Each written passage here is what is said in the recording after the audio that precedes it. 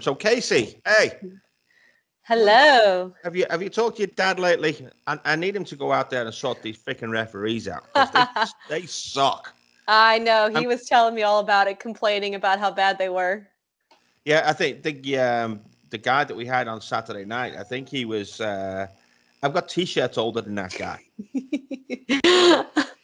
he was he was not the best. There was one thing he did that I was like, okay, I respect that, and that was adding the 12 minutes of added time.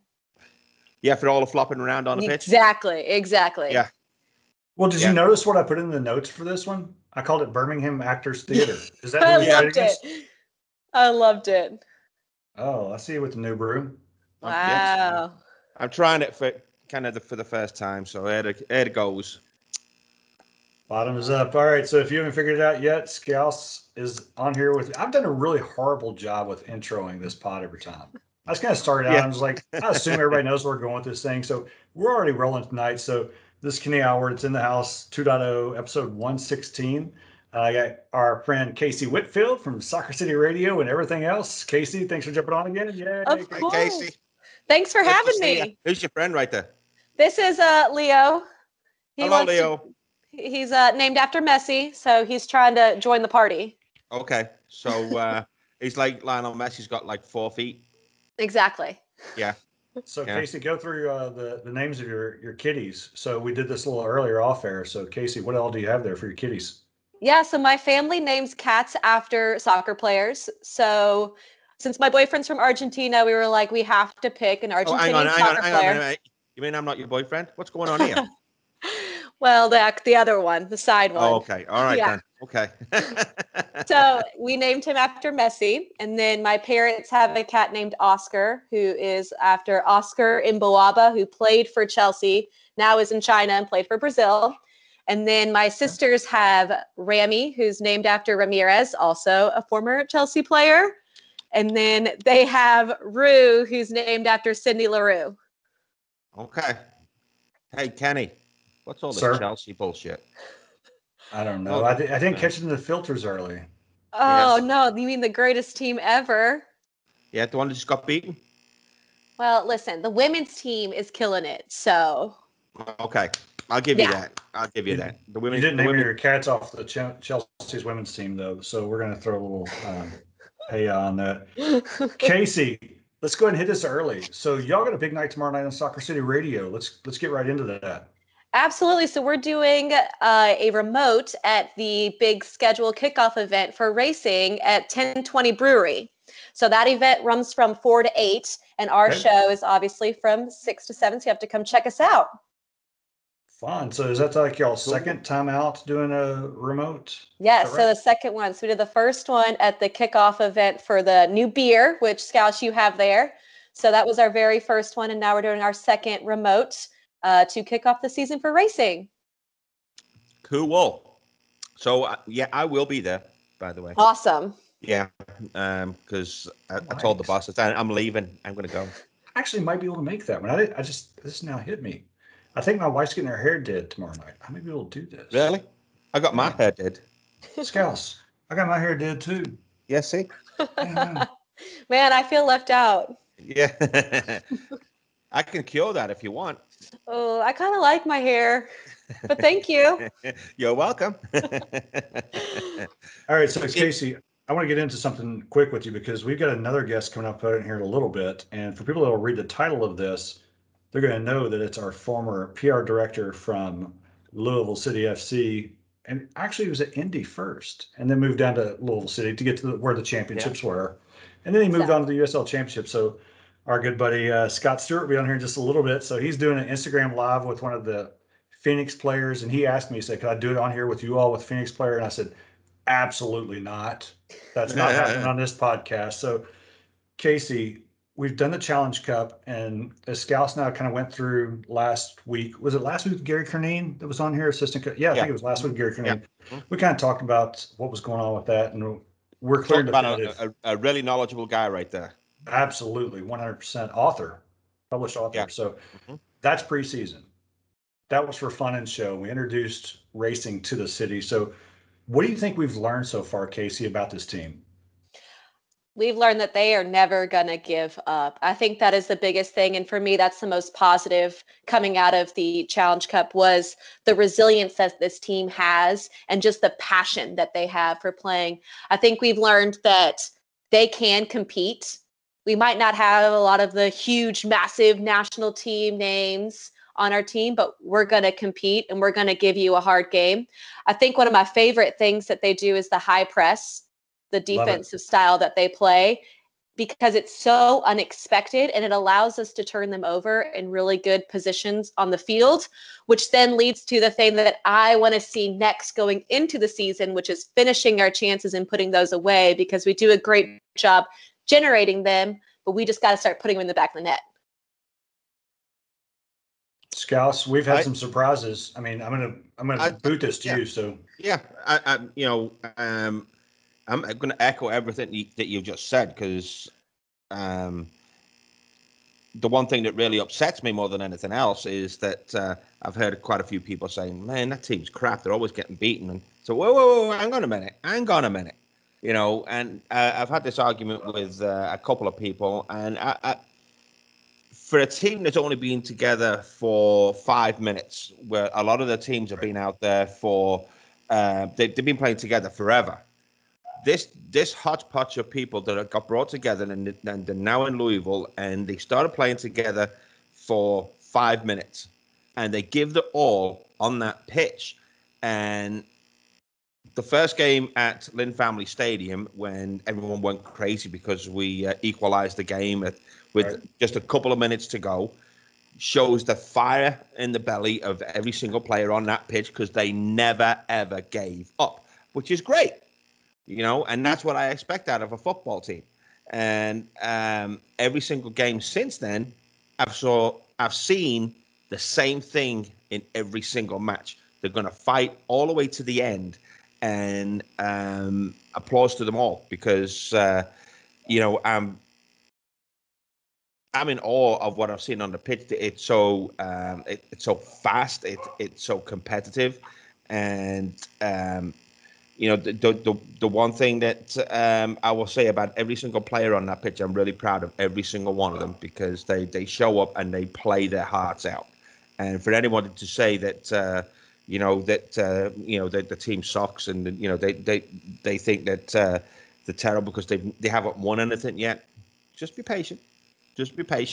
And you two know me as well as anybody. And if you can't support your team when they're drawing and losing, then don't support us when we're winning.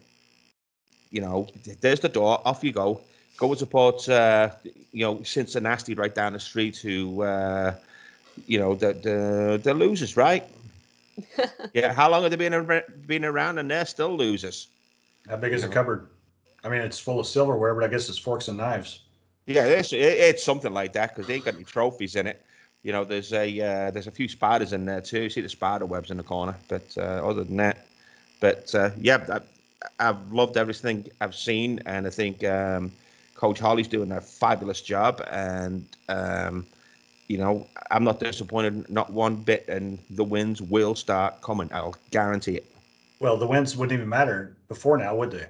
You and I got into this a little bit of a tiff in the last podcast. We kind of went at each other a little bit. You're dead right. Preseason. It doesn't matter. Yeah, so what was Louisville City's preseason? Nobody knows. So it doesn't matter. It was our first view of them, and that was great. And what we saw was a passion, like you're talking about, Scouse.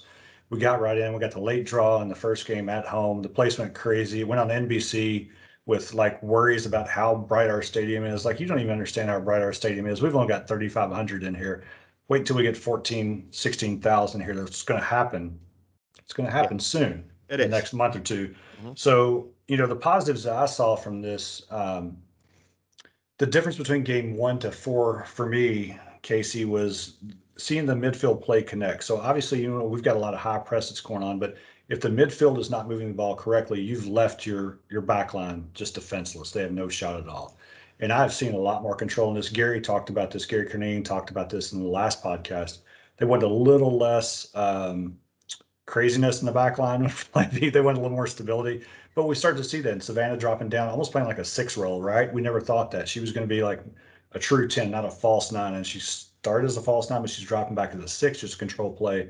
From just a technical standpoint, Casey, getting that just a touch from what you've seen from game 1 to game 4 about the way the play is kind of molded from the midfield to give Cece and others Yuki to go forward. Well, I think what it's allowed us to do is to be comfortable. Game 1, we had all of the nerves and everything like that. And you kind of saw it also in game 2, because that was the first away game. But towards games 3 and 4, you really saw them take control of the midfield and begin to possess through the midfield. Yep. So we were able to find their feet, which helped us when building out of the back, because it's really hard. I know, being a forward, I hated when the defenders would clear the ball out and it was in the air and I had to try to settle it with a defender on my back. And it was just, it's not pretty soccer. But we are now able to build with Savannah dropping deeper and her ability to hold on to the ball, to keep the ball, to connect passes. She's taking it over, isn't she? She's exactly. taking it over. And she's kind of becoming that box-to-box player that we need. And she has the ability and the skill level to do that. So when she's getting the ball, it then draws the defense in and allows the outside players to be more open. So we're able to find Yuki. We're able to find Amina out on the wings and generate those crosses. It also pulls somebody off of CC Kaiser, because as Savannah checks back, somebody's having to decide, do I go with her? There's I a lane stay open, top? isn't there? Exactly. So it's opening up so many more channels, which has allowed us to generate more opportunities offensively. Exactly. And again, I just can't say enough about this team. And the one thing that I was ask everybody, just be patient, because the wins are going to start coming, and the style of soccer that Racing are playing, it's exciting, it's high press, it's high attacking soccer, and what's not to love? You're right. So we've got Gemma that's coming in soon too. Casey, do you have any insight on when Gemma's going to get here? Gemma's coming in from Manchester City, the Women's Premier League, played for the England national team, been a defender for a long time, that has many caps for them. Definitely gives some solidity in the back line, because that was always a question, right? After the draft, we're like, we've got 7 forwards, and then we've got a keeper that can score goals as well, as we've talked about many times, Michelle Betos with that header, right? Puts the noggin on the ball. But seriously, so getting Gemma out of Manchester City is a big get for us. Do we have a timeline for that? Do you know anything else that you can add? The last I heard was that she was going to be here for a beginning of the season. So I think it's just trying to work out the visa. I think it's trying to work out all those little behind the scene details that people don't really know about. But we should be seeing her soon. It's kind of what I've heard, and it's what I'm hoping. So. So on cue, who's that guy? As I was getting ready to transition into Louisville City, from the whole racing conversation. So Scott is going to be joining us right now. He's efforting to get in. And there's our buddy Scott Stewart. Who is that guy? Scott, we don't have you on mic yet. We need your audio, buddy. Wow, you'd think that after a year and a half of Zoom meetings that I would figure out how to unmute myself before I jumped on. But that's just that's the nature of the business sometimes. Yeah, that's because you were in awe with the because we got Casey here, and you're going, oh my God. I know. I haven't seen Casey Whitfield in probably Casey, close to 2.5 years now. It's been a while. Yeah, it's crazy. It's crazy. Soccer City's own Casey Whitfield, though. I'm joining a whole cast of talents here. 100%. It was funny. We were at the game. What was it? About 2 weeks ago, Scouse, and I didn't have my glasses on, because when I put the mask on, I can't see through my glasses. And Scouse looks over and goes, is Casey? And Casey's been on the show a couple of times already. And he goes, is that Casey? And I'm like, buddy, I don't even know if that's you. If you didn't have your accent, I wouldn't even know it's you right now. I can't see you either. So Scouse grabs Casey and says, hey, guess who we've got coming on in 4 weeks, 3 weeks? Scott Stewart. You want to get on? Casey's like, yeah. I love it. Well, yeah, it's great to be here. Good to see your faces. It's been far too long. Scott, I kind of prefaced that you were getting on the show early, but I said something about you kind of big timed us, really. I mean, you messaged me earlier and says, man, I got to do this Instagram live thing with Phoenix. And then I kind of embellished and said, well, he asked if he could come on the show with Phoenix. And I said, absolutely not. But you never really asked that you could do that, because you wouldn't. So tell us about your little Instagram live thing you did. Yeah, just talking to Phoenix Rising's John Baccaro just ahead of the big one this weekend, the Tampa Bay Phoenix game down here at Al Lang, nationally televised on ESPN2. Just a big occasion, but a great opportunity for the championship to show the nation what they've got from a cast of talents. And Louisville's time will come soon. I know we all know we can't wait to see Lynn Family Stadium back on national TV. But yeah, just a quick conversation to preview what we got coming up this weekend. So I want to touch on that real quick. It was later in my notes that I know that you all have seen, and our notes for scouts now that we send out, we take weeks for doing them, kind of take turns doing them, and they're normally super loose. Actually, I kind of looked into this one, like I've got some really decent talking points on this. One I wanted to get into, and Scott, and you kind of preface this, so we're going to jump forward a little bit, is kind of this now East-West thing that we go. It's not like old East Coast, West Coast rap scene, like that battle, but we're now getting to see these people before the championship, basically. So here's a perfect example: Phoenix versus Tampa. Talk to us about like how all that worked with getting these games, and this is a big deal. Yeah, it's huge. I mean, I think that one of the awesome things about the championship is the Eastern Conference and the Western Conference are both very strong, right? And so you've got a really, really solid cast of characters on both sides. But one of the things that we recognize is to continue to make the league as attractive as we know it is, putting some of these teams together in interleague play is a major opportunity. So for the first, I mean, this year's the first year in 3 years that we're going to be able to see Eastern Conference teams against Western Conference teams in a non-championship final setup. So Right.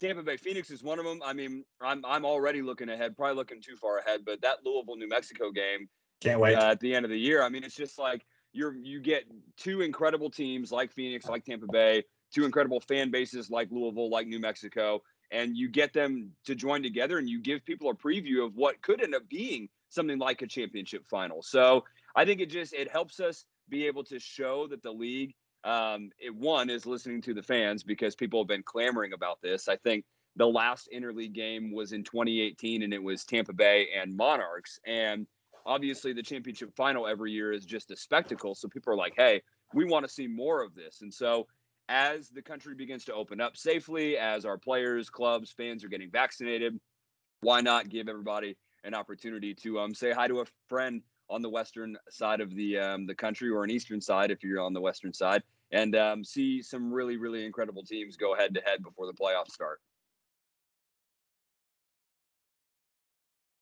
So with that, the schedule challenge must have been something crazy.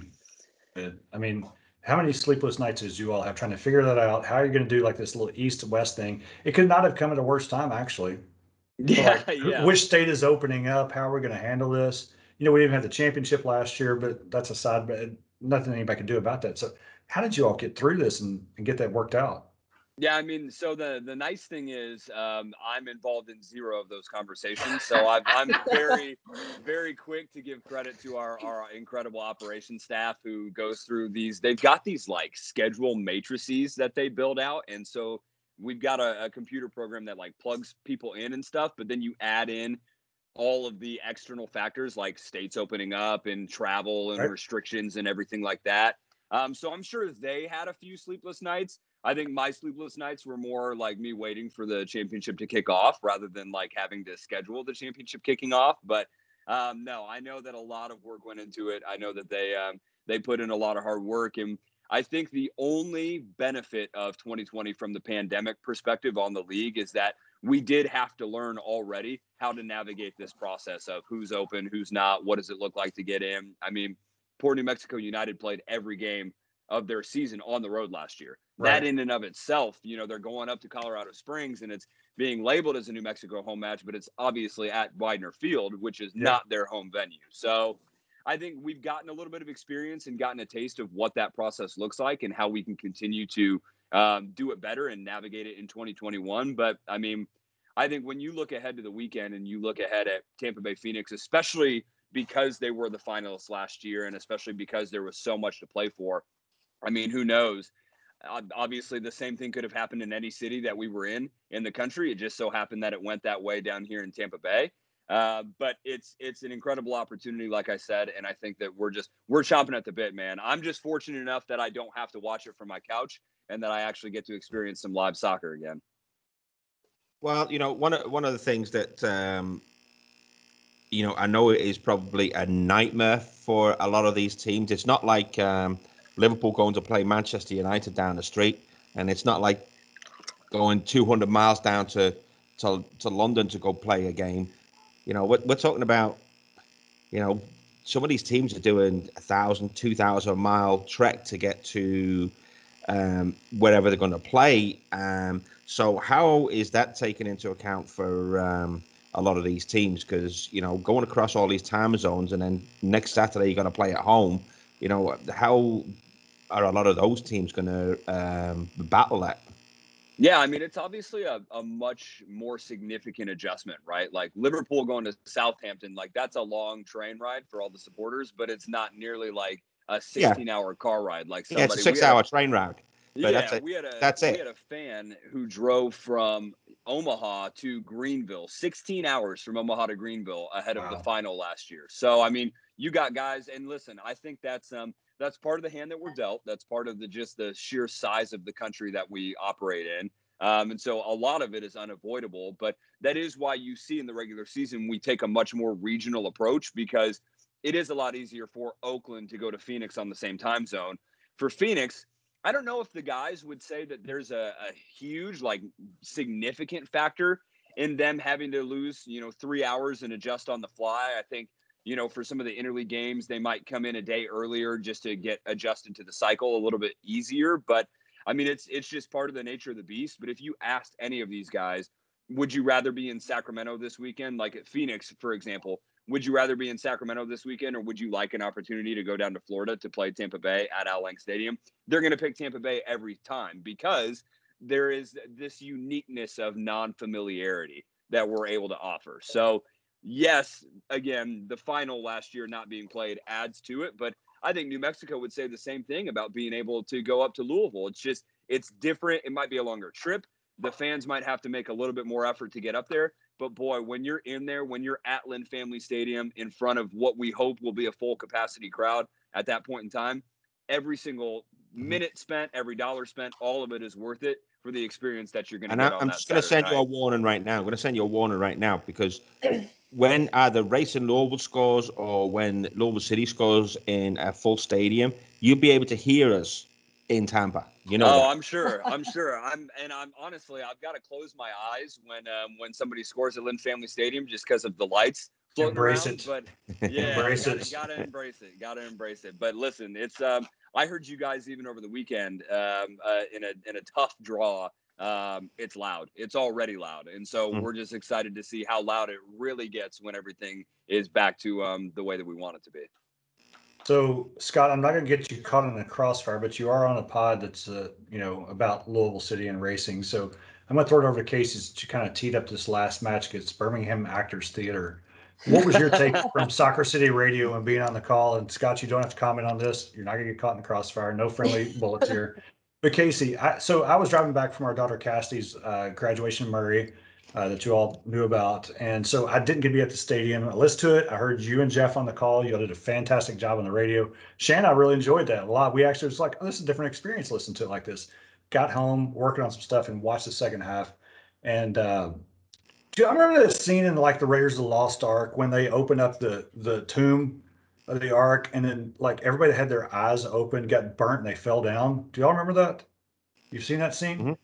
That was the second half of this match. So in Birmingham Actors Theater, Casey, what was your take on that game with that 1-1 draw? We got a pin that was called and then off the line too quick. How did you all see it? I mean, I think we overall put together a great performance with it being our first match under Danny Cruz. I was very Right. impressed with how they came out. I was very impressed with the style of play. I think one of my favorite things and when you were sitting up where I was, you could really see it, how on offense, we were in like sideline to sideline. We were completely spread out. There was so much space. We were able to move the ball nicely. And then the minute we turned it over, we compressed on defense and we made it really difficult for them to break us down. I think the penalty was very unfortunate. I think it was a very soft call, in my opinion. You can see it being called. I couldn't really argue with it too hard. If I was on the other side, if I was on Birmingham Actors Theater, I would say Right. that was a good call. On our But side, I'd be like, yeah, but it was in the limits of where it could be. So I have no there problem were with that. two other plays that they should have called PKs on them. So if you're going to call that PK against us, they should have called 2 more on them. And one of them was Brian Ownby. I think Kavita slide tackled, and then he like took him out afterwards. And the other one was Jonathan Gomez got taken out from behind. Both of those should have been 100%. Called. But as much as I hate to say it, Chris Hubbard did jump off his line early, and it was the right call to bring it back. I think it's a little harsh, in my opinion, because you always try to get the keeper. Especially because the side judge too, then you're like, I didn't need that. We just had the save. It was such a good save. He did so well. But he did jump off his line early. I mean, it's a harsh call. I think you should give the keepers the benefit of the doubt because they clearly are at the disadvantage there. It's 12 feet away. Exactly. So overall, happy. So you're making that call with yes, he was off his line. Was that because of the new Scousers House goal cam down at the Cooper's end? It was. Could see it on there too. Yeah. So I mean, heartbreaking though. I felt so bad for him because it was such a nice play, But overall, very pleased. I would like us to do better with finishing on set pieces. I think we had like 14 corners or something like that and only put one in the back of the net. So got to do a little bit better with that, but not too bad overall.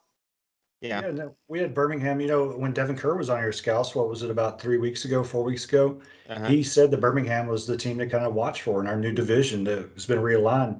Scott, there were a lot of additions to this. Scouts, it looked like a little different team than what we had last year when we were trying to face them, right? Yeah. And the one thing that I was really disappointed with, and I wish we could get this out of the game altogether, is every time that somebody took a breath on somebody from Birmingham Legion, they were flopping on the pitch like they were a flounder, and there's a couple of instances where one of the players was down at the Scousers House end, and we knew the only reason why I was on the ground because he was taking a breather. You can't fool us behind the goal because we're right there looking at you. So it was really disappointing to see that, and 12 minutes of injury time, really, and that's all down to I know I'm putting you in the hot seat right here, Scott, but 12 minutes of injury time because they're flopping on the pitch. Come on, really? A lot of time. That's just taking piss right there, for want of a better word. Shit, come on, man up. The women's team don't flop on the floor like that, so I wouldn't expect it from the men. Yeah, I'm actually I'm more of a fan of racing, I think, than I am of Louisville City at this point, because I think I'm just getting more into the women's game, period. 12 minutes was a lot, though, for sure. I'm not a pro referee spokesman, thank God. I only get to speak for the league, obviously, but unique circumstances. It's one of those where you walk away, and I'm sure Danny was content with the point because he knows that there were things that the club could have built on off a performance like that. Sure. But obviously, I think that it's going to be few and far between in instances where you don't walk away from games like that and don't have a small gripe at the very least. So yeah, I mean, it's definitely something to continue to watch for, but I am with Devin. I think Birmingham they're a talented team, and they've shifted a lot in the offseason, and they've got a lot of promise this year. And that is just one good early look at what you're going to see throughout the year from them, honestly. Yeah. And so that gets into my next kind of bone of contention is perhaps you can give us some insight in how the referees that we have out there right now, and we're seeing it in the USL, we're seeing it in the NWSL too, is the quality of the refereeing is not quite there. And not to jump on the bandwagon with the guy we had over the weekend, but I've got t-shirts older than him because the guy I don't even think he shaves yet. We're old Scouts, and I'm thinking that the quality of the refereeing has got to get better. How is that going to happen? Yeah, I don't know, honestly. I don't know what pro referees' processes are and how they vet. I know that my understanding in years past has been that they pulled from local talent and then would train them up, and that way they would have, the same refs covering the same regions from a familiarity standpoint. But I wish that I was able to speak on pros' understanding of how that happens. Because, I mean, I think look, the game is going to continue to evolve in this country, and that involves every single part of it, right? The quality of play is going to get better, the facilities are going to get better, but that obviously involves that the referees are going to continue to get better. So it might be a slower process than we all want it to be, but I have trust and faith that in due time we will consider to see and continue to see guys that have experience at a higher level that are refereeing on a more consistent basis. Because I think that quality and consistency and experience is one of the ways that we're going to be able to trust that, we're getting a guy who is really confident or a gal. I mean, we had all 4 officials in Tampa Bay over this last weekend were female. Oh, really? So I didn't know that. yeah, That's awesome. I love that's that. the first time in league history. So Love I that. think guy, girl, old, young, whatever it is, it's all about the quality. And so that's going to be, for me, that's going to be consistency of refereeing at a high level. And then just being able to consult. I think that, a lot of the refs aren't as fortunate because the technology just isn't the same in this country of having a lot of in-ear conversations and being able to, talk back and forth. Hey, what did you see? Good point. What did you see? You're on the side. You have a different vantage point than me.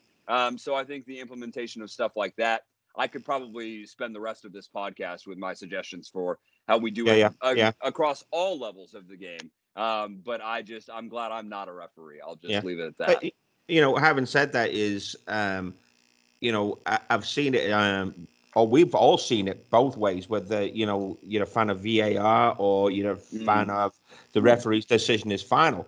And I'm getting towards the second part of that. I'd much rather it be have the referee make a mistake than have to be prattling around with VAR all of the time. Because even with VAR doesn't mean they're going to get the decision right. We've seen so many times that, you're offside because your big toenail was offside. Come on, really? Yeah, and just like freeze framing at the right spot, I think is a real issue of contention of mine when it comes to VAR, because you're talking about a millisecond of a camera frame. And so being able to judge accurately when the ball actually left somebody's foot in an offside situation is not something that I think, any league that's implementing VAR is doing well. But I will say, of the times that I have trusted in VAR and I've seen it go right are the times where the referee's made a decision, the VAR has made a decision, the referee is able to consult the monitor, and then he makes the final decision. The problem is the referees are under so much scrutiny that they don't want to put themselves in a position where they are the ones to blame. Martin Atkinson does not want to run to a monitor, look at a decision that was made, and then have him be the one who catches all the flack. So ultimately, I think it's a little bit more about accountability across the board. So Stockley Park in England needs to take responsibility for it just as much as the officials on the field. Otherwise, you're never going to have actual change and progress, because it's just going to be everybody pointing the finger at somebody else, because there's always going to be somebody else to blame. Yeah. So, Casey, I'm sure your dad has kind of put his four pennant on this one. So what have you heard from your dad? Well, I know that the quality of referees will differ between the USL and the NWSL. So you will see a higher level quality referee for the NWSL. It's just the way that it is. That's where a lot of the FIFA refs will get assigned to. And so that is one advantage for racing, but not as much for, Lou City. But he actually was telling me about this show. It's called Man in the Middle. I think it's on Amazon Prime or something. Yeah, I've seen what that it one. does. Yeah. So, and just talking about this VAR, it's made me think about that, because you get to hear the refs' thoughts and just how they train, the whole process of it. And you learn a whole new respect for the referee. And so it's just an interesting perspective. But I couldn't agree with Scott more that it comes down to really pointing the finger, and no ref really wants to be the one that's like, oh, I made this game-changing call and went against the VAR because I saw something different. But the issue with VAR, like you said, it's when they stop the frame.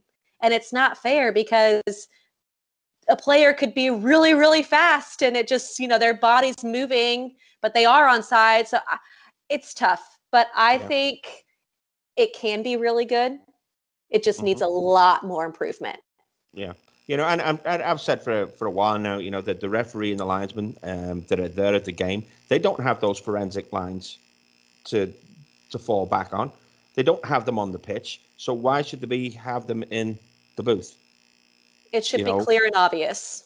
Clear and obvious, and no forensic lines, and just make a call. Yeah, sometimes you're going to get it wrong, but a lot of times you should get it right. So, but I'm still a fan of the referee's decision is final. I've said it, and I didn't like a lot of the decisions from this past weekend, but guess what? We suck it up. We go on to the next game, and we get behind our team like we normally would. So that's my views on it, and I didn't like the way it was refereed on Saturday, but you know what? I'll get over it.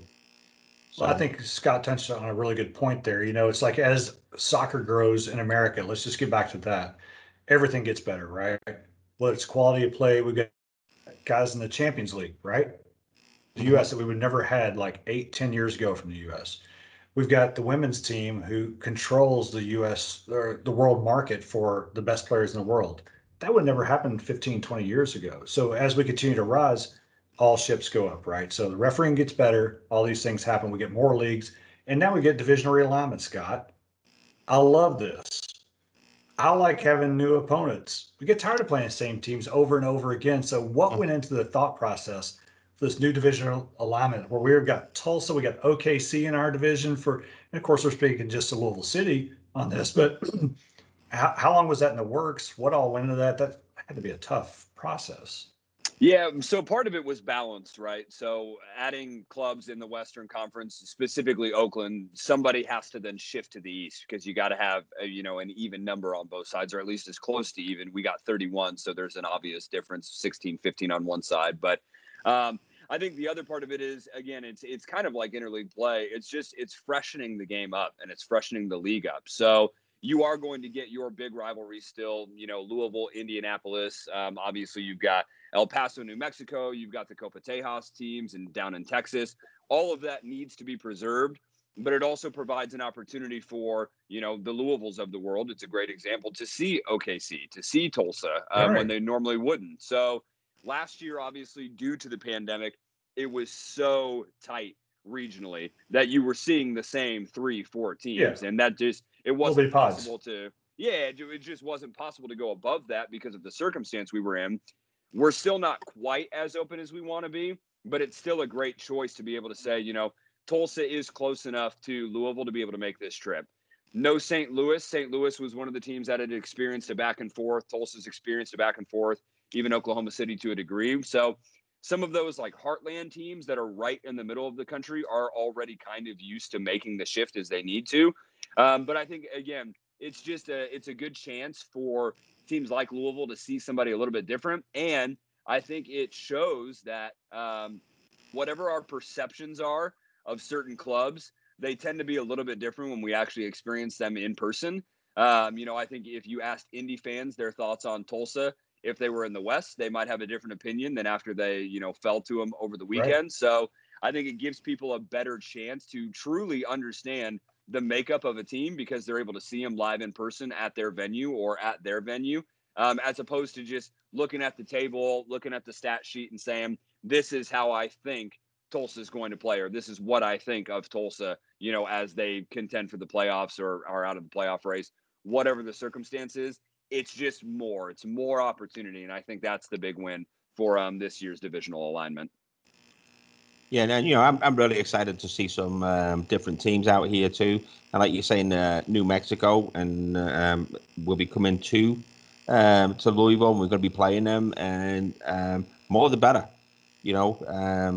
I don't think that Louisville City or Racing Louisville, for that matter, they should be afraid of anybody. You come to Lynn Family Stadium, and I'll guarantee you're going to be in for a football match. Yeah, absolutely. And I think that's the culture of success that the city of Louisville in soccer has built itself on, right? I mean, teams that would go into, the U of L and play, they knew they were going to have a tough contest. Anybody who even came to Slugger knew that they were going to have a tough contest against Lou City. And now you've got Racing in town, and it's just like there is something that's being built there where you can have that confidence. You can carry that confidence in. So whether it is New Mexico, Tulsa, Indy, Pittsburgh, whomever is showing up that week, you're just naturally able to say we have confidence in ourselves. And that's why we're less focused on who is actually coming to see us and more focused on what we're doing to be able to continue to sustain that success. Mm-hmm. Yeah, I can't believe you put Indy on them because really it's not been that much of a contest. Not yet. Not yet. No, yeah. History has shown a pretty one-sided lobby for that rivalry. But yeah, hey, you're familiar with it more than anybody. Everybody has a Liverpool and an Everton. Everybody has a Yep. United and a City, and there's Yeah. a balance occasionally. Yeah. So, but we've got I think a good rapport with the supporters up there, and but I love it every time we see them down here. So, the friendly banter goes both ways. It does. It does. And Casey, for you, like you're on the radio, you're on TV, you're on podcast now. So this division super realignment, celebrity. she is. And I know we got her for like, this is the third time she's been on. I can't believe it. Yeah. So, Yeah. the check is in the mail. But Casey, Yeah. to you on this. So from your perspective, like being able to look at these different formations that are coming in, this is going to be exciting for you. It's not the same old, like we go back to India a year ago, it was always Tyler Pasher show and all that stuff, or it was Pittsburgh. It was we're going to get bogged down in a 0-0 draw. Somebody may actually lose -1-0 against Pittsburgh. So Casey, what's it like for you with this new division realignment? Well, it definitely makes it more fun to get to watch other teams instead of watching the same teams play over and over and try to come up with new things to talk about the same team Right. over and over that we all already know and we've all seen for like 3 times the game before. And so I think it's really exciting to get to look at new styles, see different players. I mean, I have to learn new names, which is a little challenging because I'm really bad at names, but it's a really fun opportunity. And then I think one thing that it really helps is when it comes down to tournament time, and you're scouting a team, you actually get to scout them against maybe somebody that you've played. So instead of watching them play some random team out, on the other division, and they don't play any style similar to what you've seen, you could watch them play against Indy 11 and be like, well, this is how we beat them. How did they play against them? So it allows the scouting to be a lot better. And I think it's going to be really interesting to see how that affects the tournament time. So. Yeah, and Scott, to that, one thing that we always knew from the years and back in your days when you were with Indy and then you were with Louisville before you moved to USL, it was always like we knew that the West was high scoring and the East knew how to grind out a game a little bit more. And now that we're starting to get into this like interdivision stuff, like the Major League Baseball stuff that we, got rid of 20 years ago, this is a fun way, like Casey's saying, to be able to scout teams and actually have a better synopsis of who's good versus goal differential, because that was really all we had. Yeah, absolutely. And I think it's a benefit all around, right? So for teams, if I am Sacramento and I play a certain way and I'm able to look at, how Phoenix performs against Tampa Bay, you're able to compare a little bit better, right? So you just get more visuals. There's more footage to be able to review. You're able to just get a better understanding of how teams set themselves up, how they attack, how they defend, what that looks like, which is great. But I think for the fans, it's just like, well, we may not see Sacramento until the championship final. And I don't maybe want to stay up until 1, 2 in the morning to watch their games finish off. So you take advantage of these opportunities to be able to see them come to an Eastern Conference side and just get a better look at them. I think for me, I'm going to try and go to as many of these as I possibly can just because I think it's a unique occasion. But yeah, you're able to look at New Mexico and say, for Louisville, we just saw them at the end of October. Now we're in the playoffs. We know that if we meet them in the championship final, this is what they look like. And you just get a better in-venue look at who they are and what they look like and how that plays out. And that way, it's just a little bit more unique than ESPN Plus for sure. Scott, for people that are not just watching Louisville City games, for us, because I like to watch other USL games too, you're dealing with the whole hemisphere of all this. Give us like 5, 6, 7 games that through the season we should really be like marking to. For those that have ESPN Plus, we're like, okay, well, I just need to go back and boot this one up.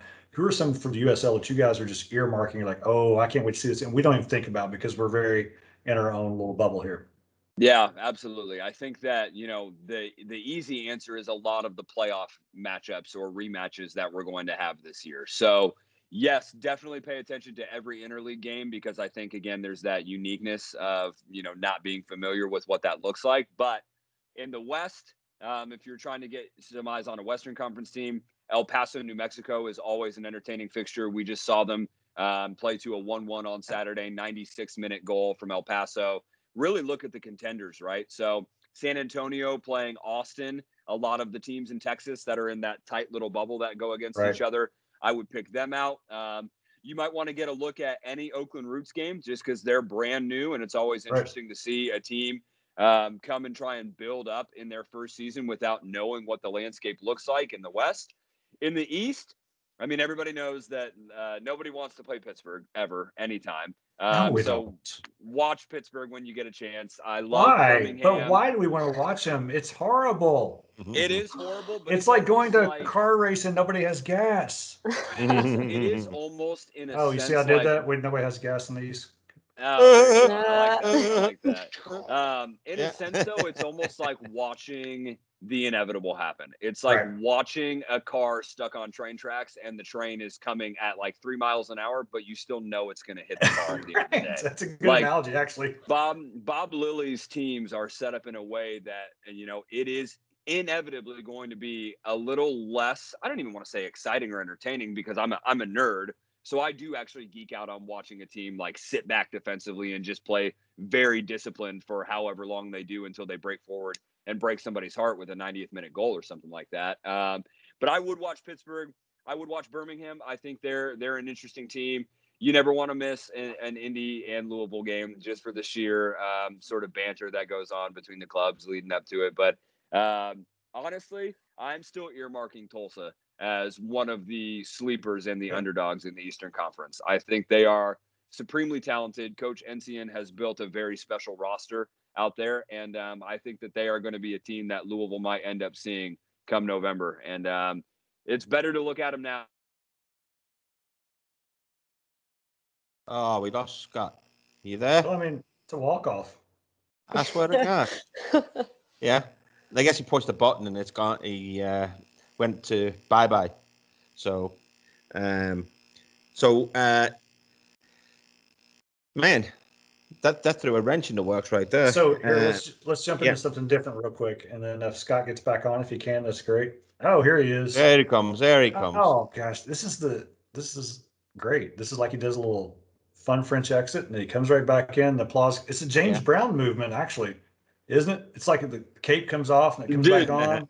You pulled a James Brown on us, Scott. I did. wondered if that was the universe telling me that I should quit talking about Tulsa so much because I've done it so much in the last 2 weeks. No, what actually happened is, so I have downtime on my phone if I've been on my phone too much, because I'm like really into like stepping back and like disconnecting from the world. And so my downtime hit on my Teams meeting, and they booted me. My iPhone did it to me. Blame technology. Yeah, get rid of your iPhone. Get a Samsung. It's not better. Yeah, there you go. Yeah. There you go. You're a few people who are advocating for that. But Yeah, I do hear you. But Scott, can you enlighten us? We got a couple of expansion teams.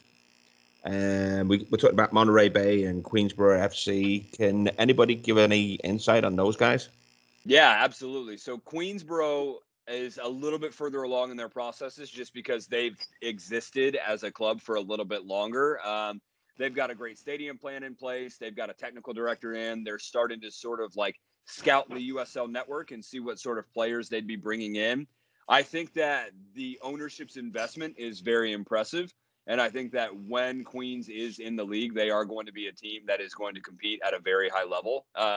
It may not be right off the gate, like right off their starting match. I'm not saying they're going to win their inaugural game 5-0 against Pittsburgh. But I do see their level of investment as one of longevity, meaning that when they're here to stay, and they're going to do it really, really well.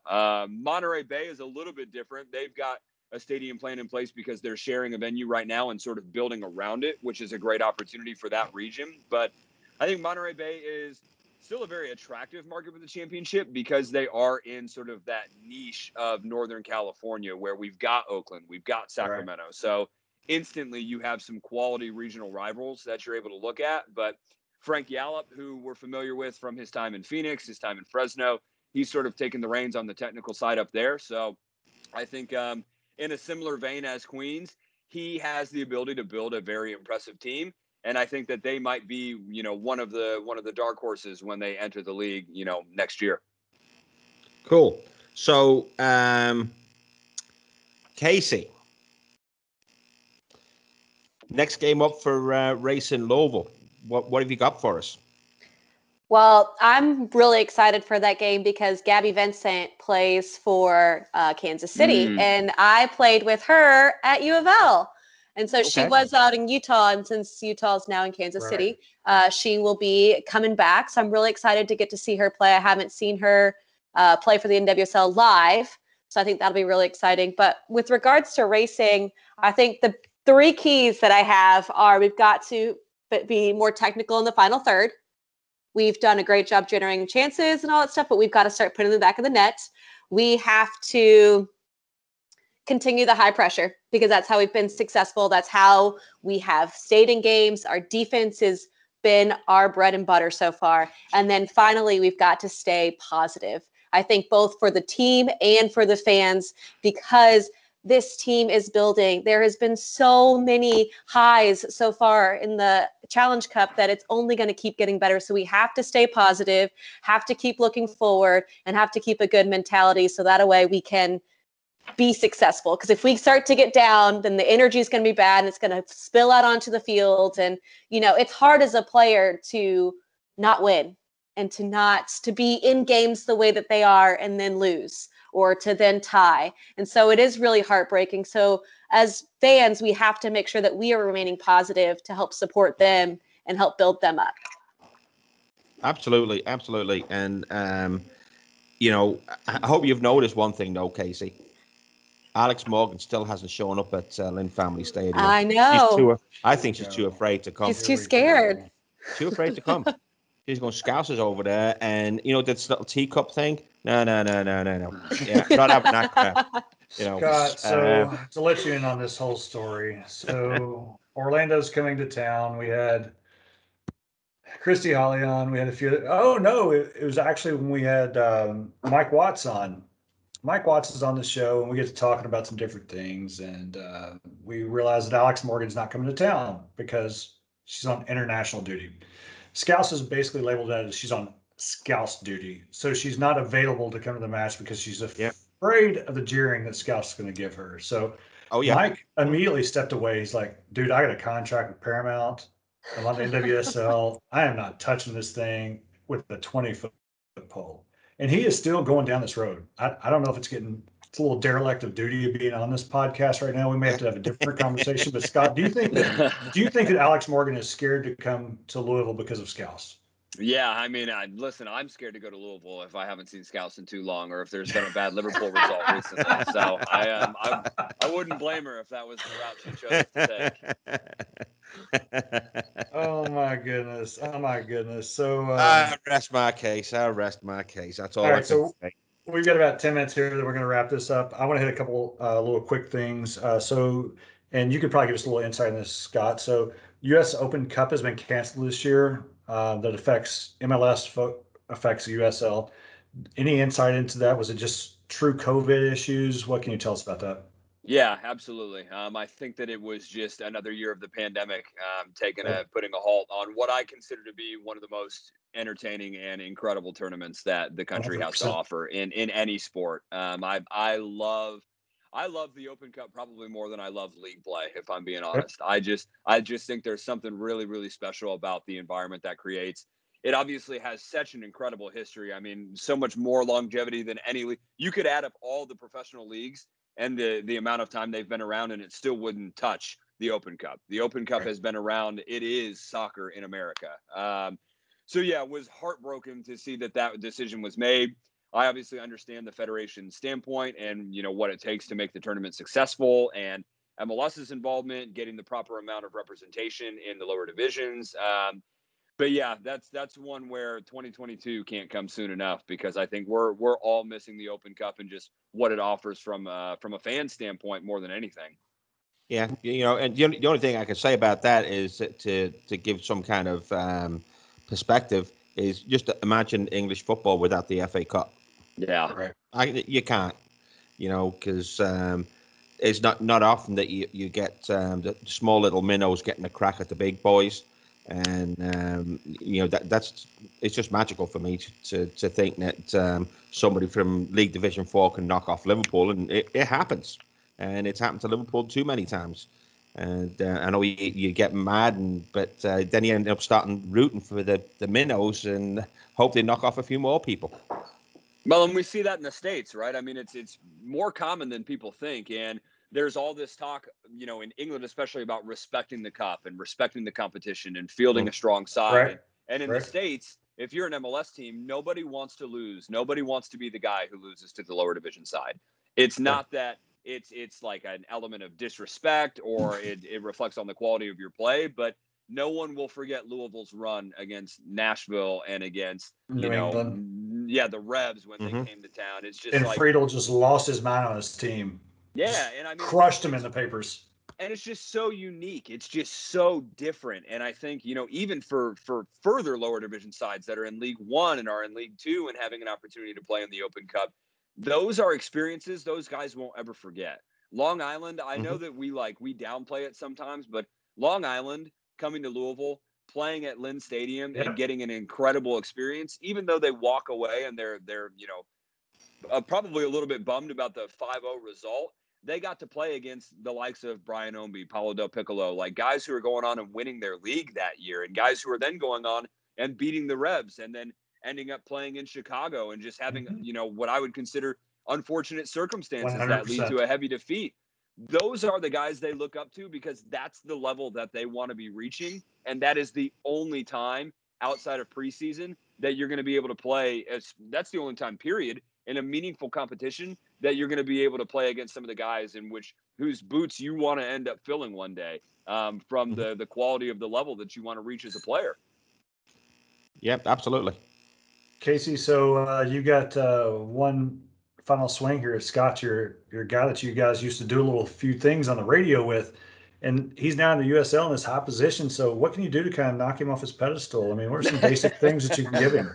Oh, I don't know if I can do that. I mean, I've known Scott for a couple years now, and I'm really sad that he's all the way down there because we don't get to do games anymore. I think we did a couple at Lynn Stadium. Yeah, Lynn Stadium. Got to make sure I get them correct. And it was just awesome. I think Dylan Terry was with us as well for one of them. And I've known Dylan, oh goodness, since I was like 8 or 9. Because we both played club soccer together. So it was a whole lot of fun and wish you could come back and join us. Yeah, hopefully I'll be back at Lynn Stadium and Lynn Family Stadium a couple of times in the near future here. But love Louisville, miss the community, miss the city. It's a beautiful place, and obviously very, very proud to be watching from afar to see all the success that's going on up there. And Scott, from your perspective, when you were doing your stuff moving from Indy to Louisville and Louisville down, you kept going further south. I don't know if you're going to Key West or Cuba or where you're going, but like you're now kind of like one of the more grizzled people around, and then to see Casey move up in her position. I mean, what's it like to see this thing continue to grow and grow and grow? NWSL here now. I mean, what's that mean for you, who truly care? Because you and me and Scouse have been to a number of games at Molly's that we watched Liverpool. We happen to have the same supporters thing, but to see this thing continue to grow and grow and grow, what's that mean for you? Because obviously you have vested interest in this. Yeah, and I'll be very quick to say that I was just a small part of that fabric, right? And I think that's the best part about Louisville is there are so many people that you could very quickly name that have seen and been a major part of what this club has done. I was fortunate enough to be there for the year and a half that I was, and it's awesome to see everything that's gone on. But I think, I was actually, it's funny, the timing of this podcast. Lance McGarvey called me last night just to catch up and say hi. And it's funny how you knew that you were going to be on this podcast. That's really odd. Yeah, I know. It's funny, but he, just hearing the excitement in his voice, hearing the excitement in all of you guys and just what is going on up there, there is just so much to look forward to. And I'd say my little parting statement would be, it takes a long, long time to build something that is successful and sustainable both. And the city of Louisville has come together to put the club on, both clubs really, on the fast track to doing that.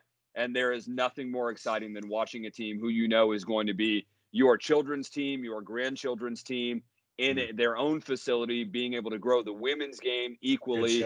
There is nothing better than knowing that what you are seeing is going to be passed on to a future generation. And that is why we love the game as much as we do. So kudos to everybody up there for what's going on. Thank you. Yeah, Beautiful. but because I still remember the first time I ever met you, because I knew about Scott Stewart, but I'd never met the guy, and all of a sudden I'm sitting at the bar at Molly's, and he goes, "You Scouse?" I met you sitting at the bar at Molly's watching a Liverpool game when it was I think it was a midweek game. Yeah. Because One thing, maybe an unfortunate thing about me is I'm never afraid to strike up a conversation. So Yeah. it gets you in trouble in some circles. In Louisville, it's welcomed. I'll tell you one thing you struck up a conversation was that you outkicked your punt coverage, as we say it here where I'm from, is that congratulations to Scott, recently engaged. Yeah, definitely outkicked my coverage there. She's an incredible woman. So looking forward to building a cross. So Scott, I need an explanation from you because you live down there in Tampa, right? And you got all that sunshine. Where's your suntan? Yeah, it's listen, I think that I've just started to embrace how Indiana I actually am. And the tan just means I get red, which is probably even worse than me not having a tan, if I'm being honest. That's me. I just go from pink to white, from white to pink, and then that's it. So trust me, I would like to say that I've gotten even a shade darker down here, but I think it's a blatant lie. As soon as I go up to Indiana, it's right back in the corner. So tell us about your lovely lady. Yeah, she's great. We met down here at a local church, and we just met through a couple of mutual friends and just started hitting it off. My favorite thing about her is that she really doesn't care about how much I love Liverpool, which is a big bonus for me. So I'm able to invest in time there. But just hit it off really, really well. So who does she support? Who does she support? She would be very quick to say that she doesn't have a team, but we're chipping away. She enjoys. She loves Mo Salah. She loves Mo Salah. She thinks that he's just fun to watch. I think her favorite thing though is how excited I get when like you could take the Thiago goal last week as an example. They're just those little moments of joy that that you get to see somebody you love and get to experience, and everybody gets to love a site like that. So she's a pseudo Liverpool fan. She's getting there. Okay, we'll whip it into shape. Yeah, she'll get there. As long as Mo doesn't leave, I think that we have a good case. I don't think there's any chance of that. I don't think there's any chance of that. Yeah. So we got a couple of things in Scouser's house that's going on. We've finally got rid of your PayPal. Bye. Yeah. And our Venmo account is up and running. And I want to thank everybody that has been on this week to pay the dues for a membership in Scouser's house, which is this year is $10. And just look up either Scouser's house or Michael /Bromlow, and then you'll find us on there. Because we love doing podcasts like this, and we love putting the flags out, we love putting the banners out, and we love supporting KRM. So please get yourself a membership in Scouser's house so that we can keep on doing things like this and putting smiles on everybody's faces. And that's what we're all about, is getting bums in seats, and everybody is welcome. And get out to the game and watch a game, because I think it was on Saturday, we had 3 newbies with us on Saturday, never been to a game before. And from what I gather, they've already bought season tickets. So, it strikes again. There you go. So we're going to wrap it up. Casey, any parting shots? You got so much going on Soccer City Radio. I think we've covered from Scouts House side, haven't we, buddy? Yeah, so just if you are available to come out and make sure you listen to us on Thursday nights when we do the remotes. Also come out, because it's really awkward to kind of talk to nobody when we're trying to broadcast it out for everyone to hear. And we have the speaker and everything, and then no one's actually listening or paying attention. So if we do remotes, come on out and check us out. Yeah, I will be there. Scott, anything from you, man? It's a big deal to get you on here. I know it doesn't seem like to you, but I know you plug your podcast. You got a podcast going on too there, brother. Yeah, Kelsey Steele and I doing the Steal Some Time for the 3rd year running, which is just a good opportunity to get guys on. We'll have somebody on from Louisville hopefully pretty soon here. But yeah, just all the best to both the men and the women up there. We're excited to just continue to watch. I'm glad that I can get NWSL games on Paramount Plus, and I think the regular season I might have to watch through Twitch. Somebody told me, so I'll have to find a way to jump on there. But certainly wishing Danny and the guys all the best as well, because I know there's been a little bit of change, but success is the consistency up there, and I think he's the right guy to continue to lead forward. So I've got a kind of real serious question for you here, Scott. Is Kelsey Steele, is she afraid to come on here with those guys? No, I think she would enjoy it, mainly because if you gave her an opportunity to put me on blast, she would take it pretty quickly. So Okay. Shoot All her right. the invite. Okay, we shall definitely do that.